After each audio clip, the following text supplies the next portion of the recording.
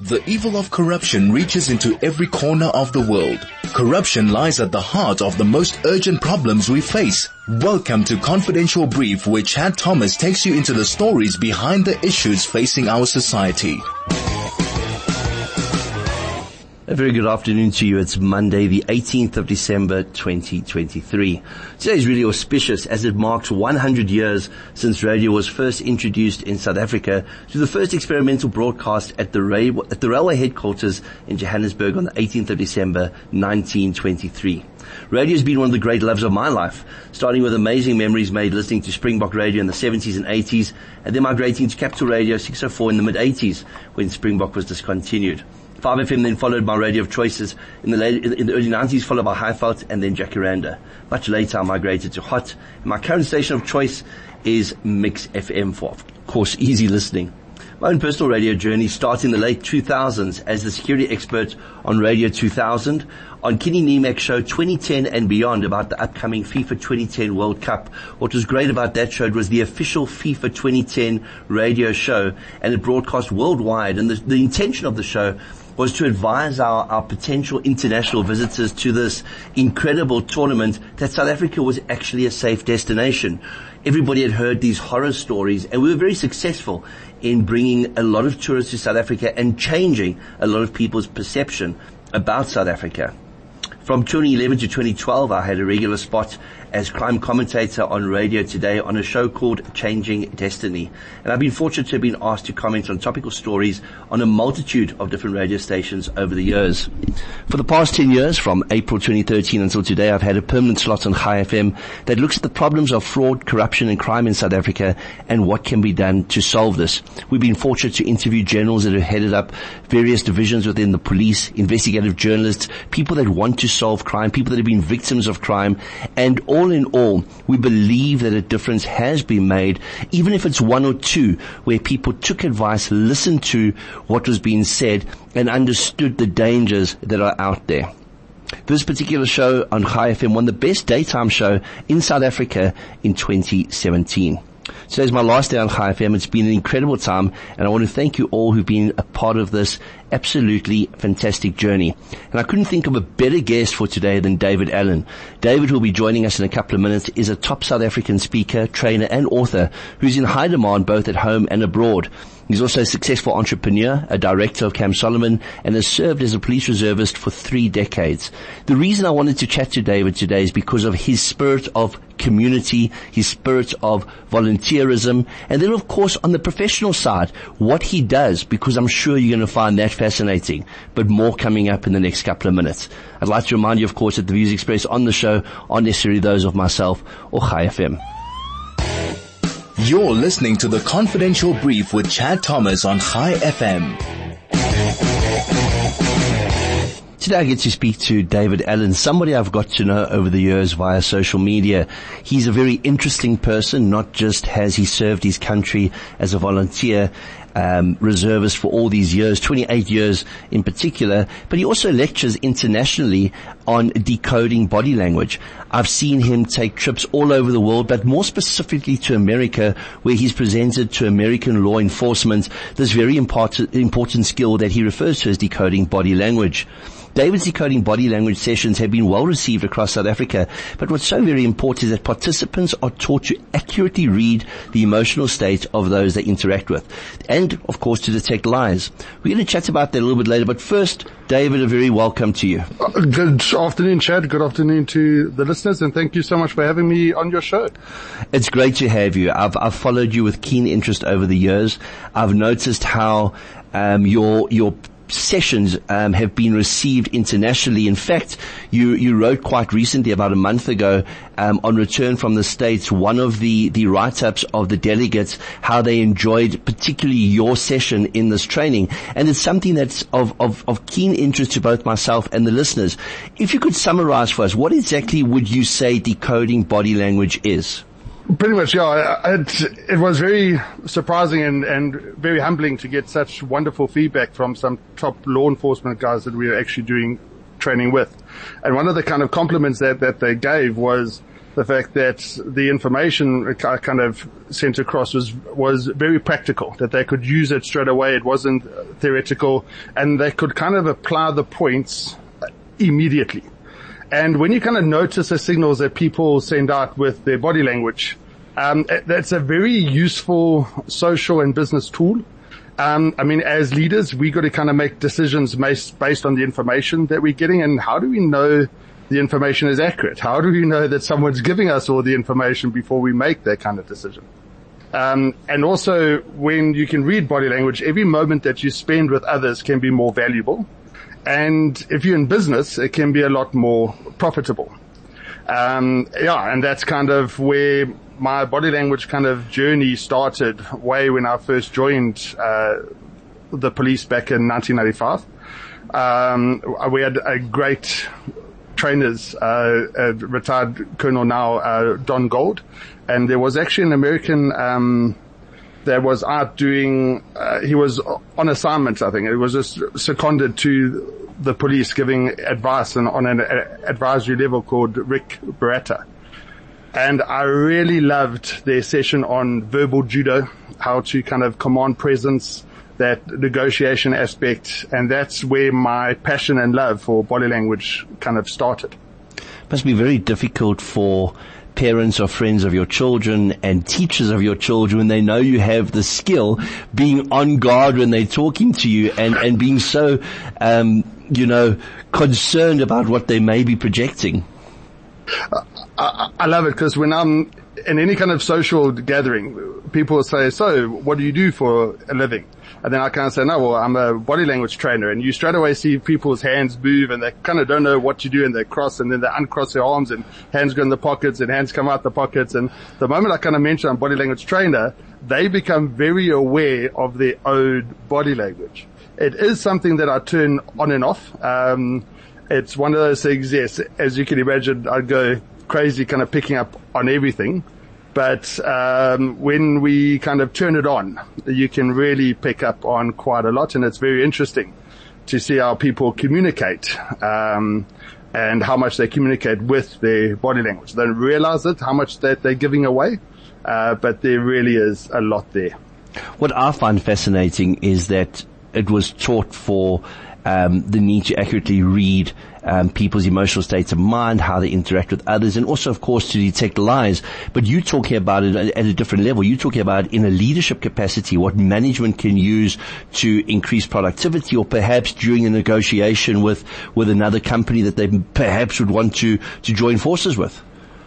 Yeah, I kind of, my whole journey started off from a policing perspective. And at the same time that I joined as a police reservist. I was 19 years at the time, and I then started a company with my business partner doing outdoor adventure. We were doing leadership courses for school kids and taking school kids out. And what was very interesting straight away is that I kind of noticed how certain instructors got a higher success rate at, for example, getting kids to do the zip line or the abseiling than other instructors. And why did certain kids listen to that kid at that activity, but a completely different kid at a different activity? So this kind of ignited a passion in me for understanding leadership and body language. And kind of when I analyzed what some of the instructors were doing, the way that they would stand and present, and some of these other leaders, the student leaders were standing and presenting, I kind of realized, hey, hold on, this was some of the stuff that we were being trained on the policing side, that negotiation aspect. How do you stand? How do you present? And then kind of realized this, because in my mind I'd always separated the two. This was policing and business was like two completely separate entities. But then it kind of came crashing together. You realized it's dealing with people. And someone recently asked me, Dave, what's the best thing about leadership? And the answer was dealing with people. The next question, what's the worst thing about leadership? And the answer, dealing with people. And you gotta realize once you understand how to deal with people more effectively and better, everything just improves from a business perspective, from a social perspective, and even from a policing perspective. Today we're chatting to David Allen. He's an expert in decoding body language. When we come back, I want to chat more about his career in the South African Police Service. You're listening to The Confidential Brief with Chad Thomas on High FM. We're in conversation with David Allen today, and so far we've chatted about his background, decoding body language, what he's been doing, and he mentioned that he was 19 when he joined the South African Police Service. That's 28 years ago. He's based in the Natal Midlands in a place called Nottingham Road. I'm sure you all know it from driving down, and it's a lovely, quaint environment. And as a result of that, he's become fondly known as the Sheriff of Nottingham. David, let's talk about this journey within the South African Police Service. And the reason why I want to talk about it, and I want to talk specifically about what's happening in the police, because that's a different conversation to have. I want to talk about your journey within the police and how you've seen changes over the years. I remember when you joined the reserves in the early 90s and mid-90s, there were upwards of 70, 80, 90,000 reservists. We're now looking at a dwindling number in just the few thousands. What made you start this journey? Most importantly, what made you stay the course, and why are you still there? Nice questions. And I pretty much started the journey. I mean, Nelson Mandela coming into power in 1994, I famously kind of asked for volunteers to kind of rebuild the country and get the country kind of going. And I like the idea of volunteering and kind of doing my bit. And back then, a lot of people kind of took it upon themselves to better the environment around them and their lives around them. I always had a passion for policing. So to me, it was quite easy to actually join. Back then, because I was under 21, my parents actually needed to sign a consent form that I could join, and then underwent that training. I was based in Escort for about 5-6 years. And at that time, it was the height of political violence. 1995, 1996, Wembezi township that was just outside of Escort, there was a lot of political violence going on there, and it's one of the areas that I was stationed with. I also then did a stint with the Durban Flying Squad down in Durban, and I just had a passion for I was this new kid on the block that just there was a sponge that kind of wanted to learn as much as I could whenever I could. And a lot of the older detectives kind of took me under their wing, and because I had a passion for it, they were quite happy to actually teach me and answer questions. And every possible course that was offered to me at the time, I just grabbed it with both hands and took it running kind of thing. So I was lucky enough to do some world-class kind of courses and absolutely loved it. As a result, I ended up transferring down to Durban. I worked at Greenwood Park Station for a while, and then I transferred across to the Brea, and then went up to Durban North Station, where I was for 10 years before transferring up to Nottingham Road. Back then, about 2010, I think it was, we had around 50,000 reservists. And nationwide now we're down to 3,300, of which there's just 300 left in KZN. I've often asked myself, is it time to kind of hang it up? Is it time just to, talking to close family and friends, especially wife, now I've got a wife and 2 kids, people often say, hey, Dave, are you not putting your life on the line here? You've got a successful, talking career, you run camps well. Do you need to do this policing aspect? But to me, it's a passion.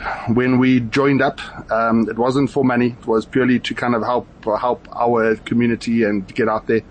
And I loved every minute of it. Lately, it is difficult. When I first joined, I'd walk into any shop in police uniform, and I love the fact that the members of the public would straight away look at you with respect. You'd enter the room and there was that level of respect straight away. Unfortunately now, when I put on a uniform and I walk into a shop, you kind of get that, almost contempt look by a lot of members of the public. They kind of, the moment you walk into a shop, they kind of look at you thinking, are you just here for a 2-liter Coke or a KFC? And there's always the kind of corruption jokes that come through. And, you're not looked on in such a favorable light. And it does weigh away on you. It does a lot, because you kind of start to get demoralized within your own side as to, hey, are we actually playing an effective role in our country, and are we actually appreciated? David, but yeah. Your life was literally put on the line once. I read about the time that you had an altercation with a suspect. You didn't know that how the suspect was going to react, and it potentially put your life in danger. You were very, very close to death. Do you want to tell us a little bit about that? My next question is which time? So you might have to remember which one it was. It was when you were almost, or you were stabbed, but you were almost fatally stabbed. Oh yes. I'd actually arrested a suspect for attempted rape. So one of the members of the public actually called it in, arrived at the scene, and there was and it was an attempted rape suspect, and he had now stabbed me during the course of that arrest. Still managed to overpower him, getting to handcuffs, but then by this time the community started coming out. And as we've now kind of got him in handcuffs, placing him under arrest, I am slightly wounded, but now I've actually got to defend this guy's life because now he's in my care. And because now the community obviously wanted their own form of justice, and now they kind of wanted to stone me along with the suspect because I wouldn't hand the suspect over. And very often I would tell that story to civilians, and they're like, well, why don't you just hand the suspect over? The guy tried to kill me, and now you are defending him. But you tell that story to kind of policemen, and they just nod their heads, kind of knowing straight away that this is the way of it. This is just the job. It's part of the job, and this is just what has to be done. And it's one of the reasons why I have kind of stayed. I have recently given thought to, do I stay in? Do I leave, the police as such? But when I book on duty and you see a lot of the other permanent force members, they are so dedicated. Yes, we've got nonsense. Yes, we've got a couple of guys that get up to mischief within the police, and their badges don't shine so bright. But there are guys out there who every day in, day out are out on the front lines, kind of holding back that evil. And I'm very lucky in the sense that I have a bad day like that, and I can that's it, I'm booking off duty and I don't have to come back for another month. But these men and women, they have a bad day, and they've got to report back for a 12-hour shift the very next day. And they've got to carry on slogging it out, just to try and hold that, what we call the thin blue line. And very often it's one of the main reasons I haven't actually let go of policing and kind of stayed in, is that you actually don't want to disappoint our brothers and sisters in blue. You kind of want to, they're there for us so often, and you kind of want to be there for them. Even if it's just pitching up at the station and a hand on the shoulder and just kind of that appreciation. You just see it really does go a long way.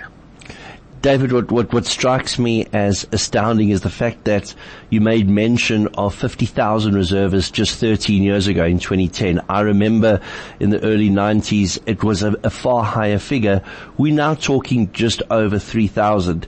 Is this because there's a lack of wanting to be part of a community, volunteerism dying, or is it being made far more difficult by certain elements for people to perhaps become volunteers, not just necessarily in the police, but in the fire, in civil defense, etc.? Because our population has blown up exponentially. We're close to the 70 million mark, and we will be in the next couple of years.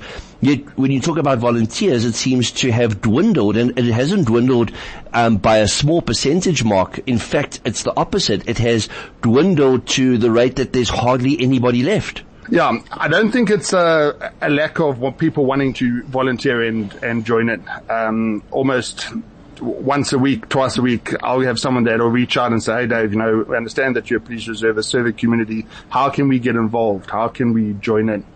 I think so there's definitely a lot of people out there that want to get involved. If you see how many people are involved in community policing forums, that sense of volunteerism in South Africa is very high. We're very proud. We love our communities. We don't just sit back when there's a problem. South Africans are famous for kind of getting stuck in, rolling their sleeves up, and being part of a solution.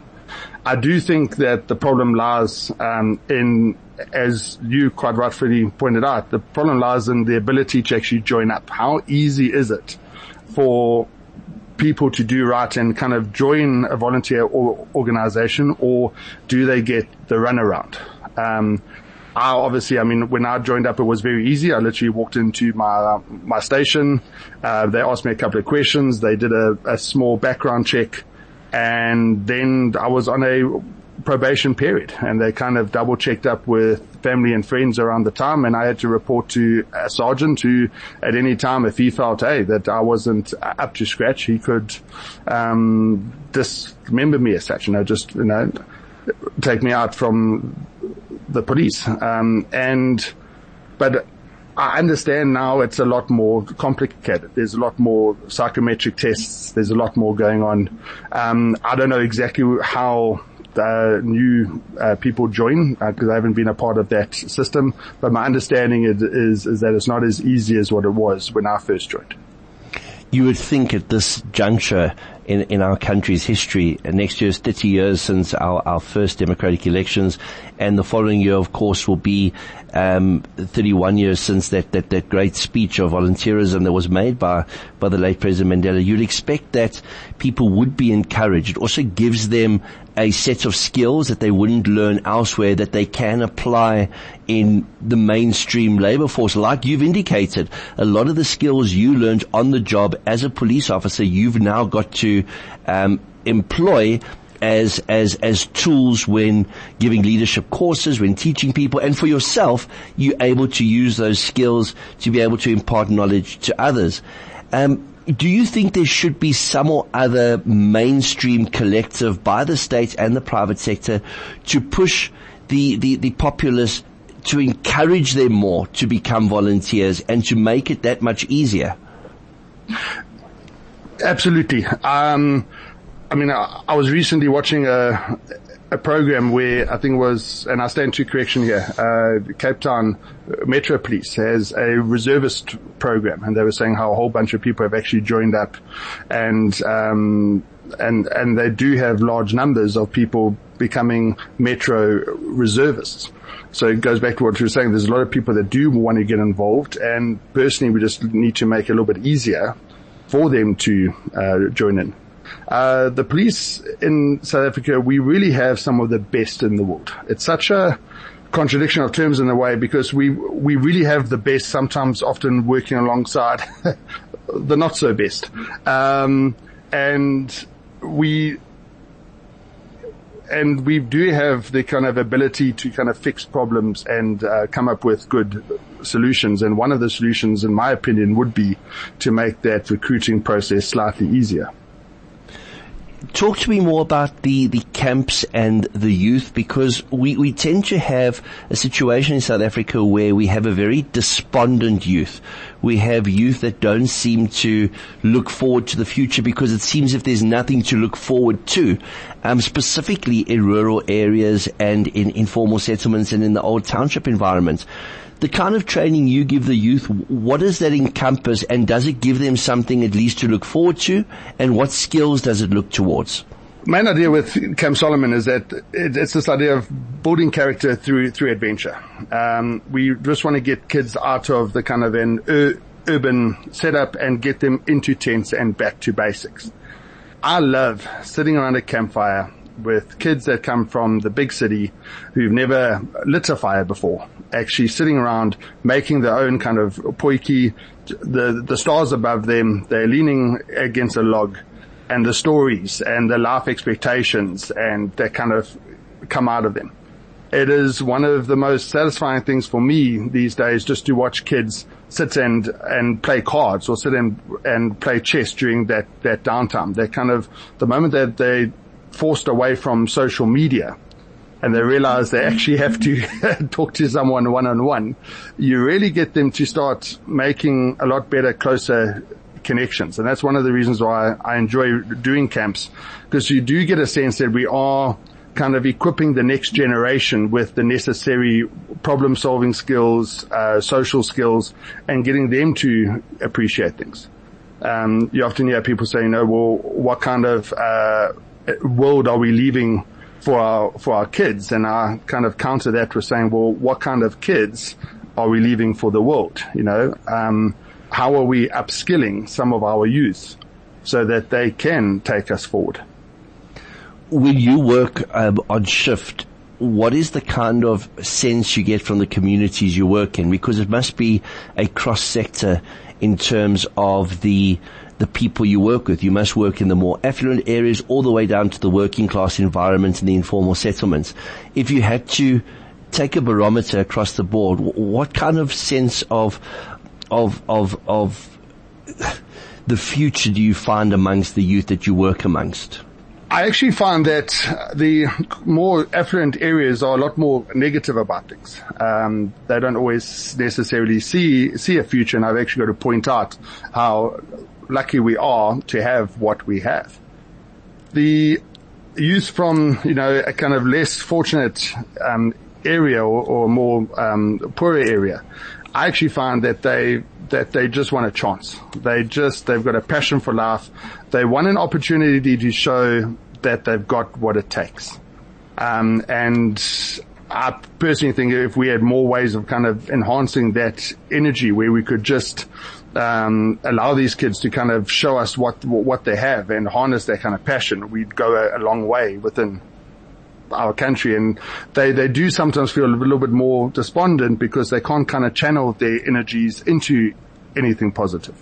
I mean, I just love our area. We've got an organization called Love Notties, and it's part of Love Howick, and they give opportunities to people that if you want to actually get out and work, if you want to volunteer, we'll give you a platform to kind of join up.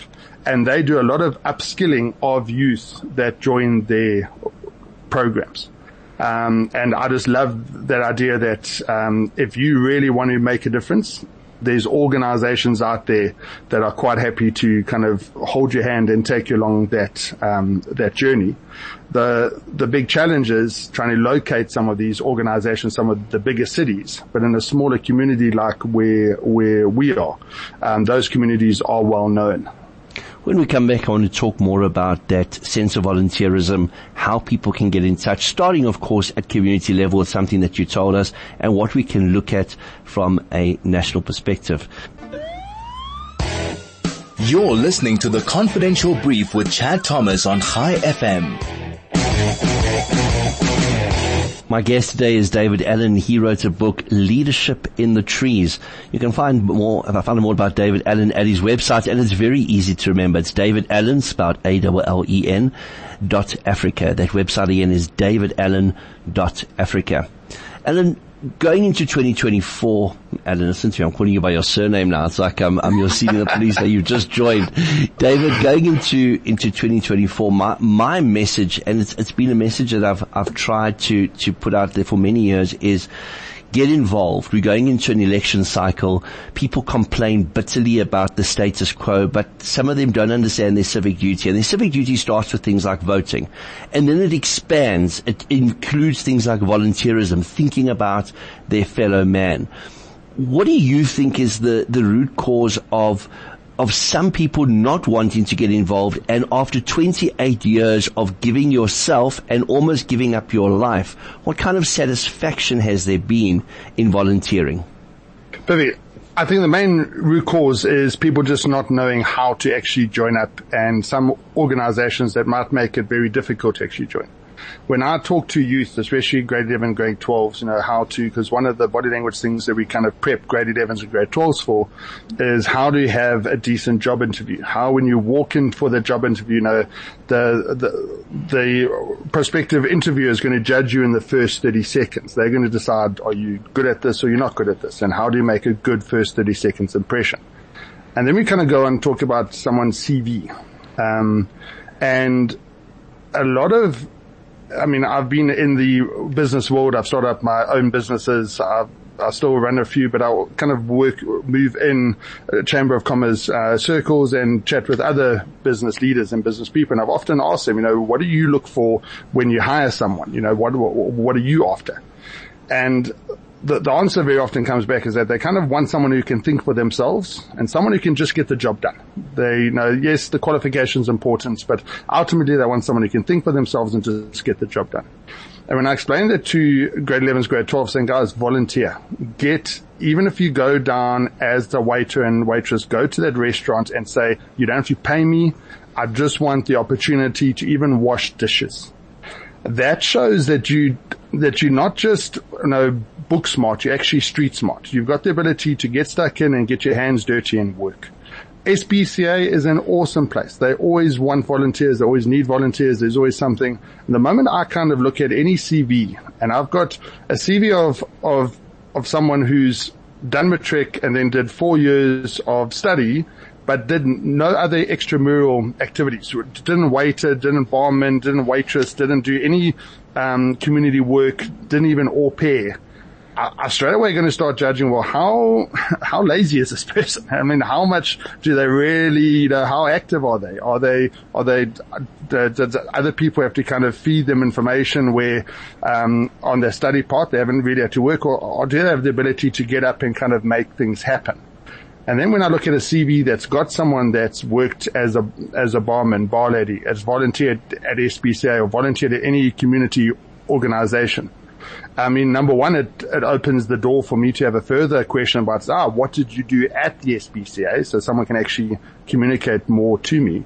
But it starts to show that they weren't lazy. On a Saturday morning when they had the opportunity to sleep in, they were actually up and they were out there, cleaning out kennels and doing things. On a Sunday when they had the opportunity to sleep in, they were out doing things.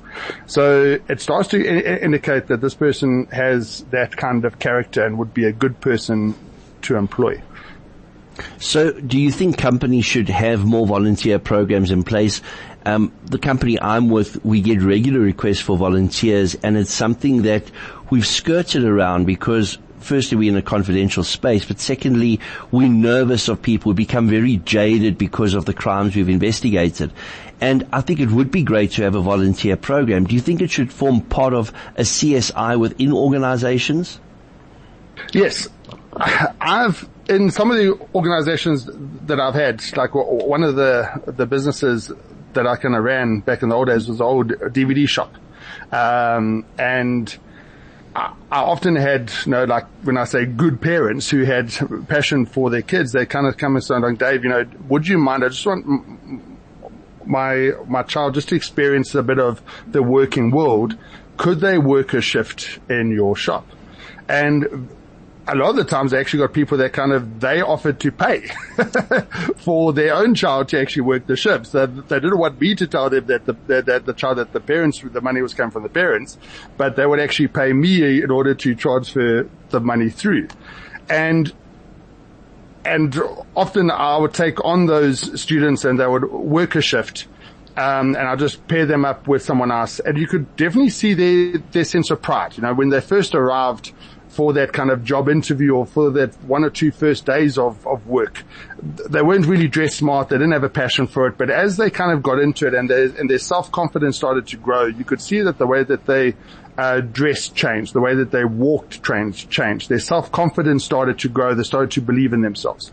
They're dealing with a customer. I mean, people are difficult. People by nature are difficult. And dealing with someone, learning how to deal with an irate person is something that develops over time. And being in that type of environment, they got to learn so many social skills. But at the same time, the moment that I was short a shift person, like on a weekend, and one of my regular staff members couldn't make it, I could contact one of my kind of volunteers and they would step in straight away. So it kind of helped my own productivity increase. Plus, I was also exposing my business to that teenager's network of influence. And as social media started coming up, I got to learn a lot about how to advertise my own business to a completely different generation. So I have found having volunteers, even now when we're running camps, we often get a lot of parents. They'll say, hey, can my kid kind of join up as a camp counselor? And again, put them to work and we'll, contribute towards their salaries. But I just want them to kind of work in the kitchens and sweep floors, and I just want them to get that work experience. And again, it's the same thing. Very quickly, you kind of see how these students start to grow. And the moment that there's a problem with one of my other permanent staff members, they just fit in straight away. And business, I get a lot of additional kind of business through those teenagers' ability to network and their social media skills. I've learned a lot. David, thank you for today. I think you and I are going to be taking this chat offline and coming up with something next year on social media where we're going to chat more directly to companies and individuals that are in the space where they can offer a volunteer program, but more importantly, mentorship. And you have all the boxes ticked for this to become something that can be driven both from a small community all the way to a national level. So I want to thank you for your service to the community the past 28 years and your ongoing services to law enforcement on a worldwide basis in respect of the training that you give and, of course, what you're doing for skills development of the youth. It's something that we need to see more of it. It's something that when we do see it in the likes of you, we're very appreciative of it. Perfect. Chad, thank you very much for the opportunity, and look forward to those conversations. Really enjoyed today's chat. It will be uploaded to chaifm.com to the podcast. And if you want to find out more about David Allen, go to davidallen.africa. You don't get easier than that. If you want to find out more about his book, also davidallen.africa. The book is called Leadership in the Trees. David, thank you so much for joining us today. Thank you. You're listening to The Confidential Brief with Chad Thomas on Chai FM. Well, like I mentioned at the outset of the show, it's really an auspicious day. It marks 100 years since radio was first introduced in South Africa through the first experimental broadcast at the radio headquarters in Johannesburg on the 18th of December, 1923. A study a couple of years ago showed that upwards of 45 million people in South Africa still listen to radio. And think about it, it makes sense. When you're in your car on your way to work, you listen to the radio. People in rural areas have what they call a wireless and they listen to the radio. You want to hear the news, the weather reports, and more importantly, the traffic reports, you listen to the radio. Radio is here to stay. Radio is an incredible medium, something that I've grown to love over the years. I look so forward to coming back now and again and chatting to you during either the morning drive or the afternoon shows, bringing you up to date with some of the bigger crime stories that are taking place. And I want to thank you for joining in the last 10 years. We're going to play out with Queen's incredible radio-related song, Radio Gaga.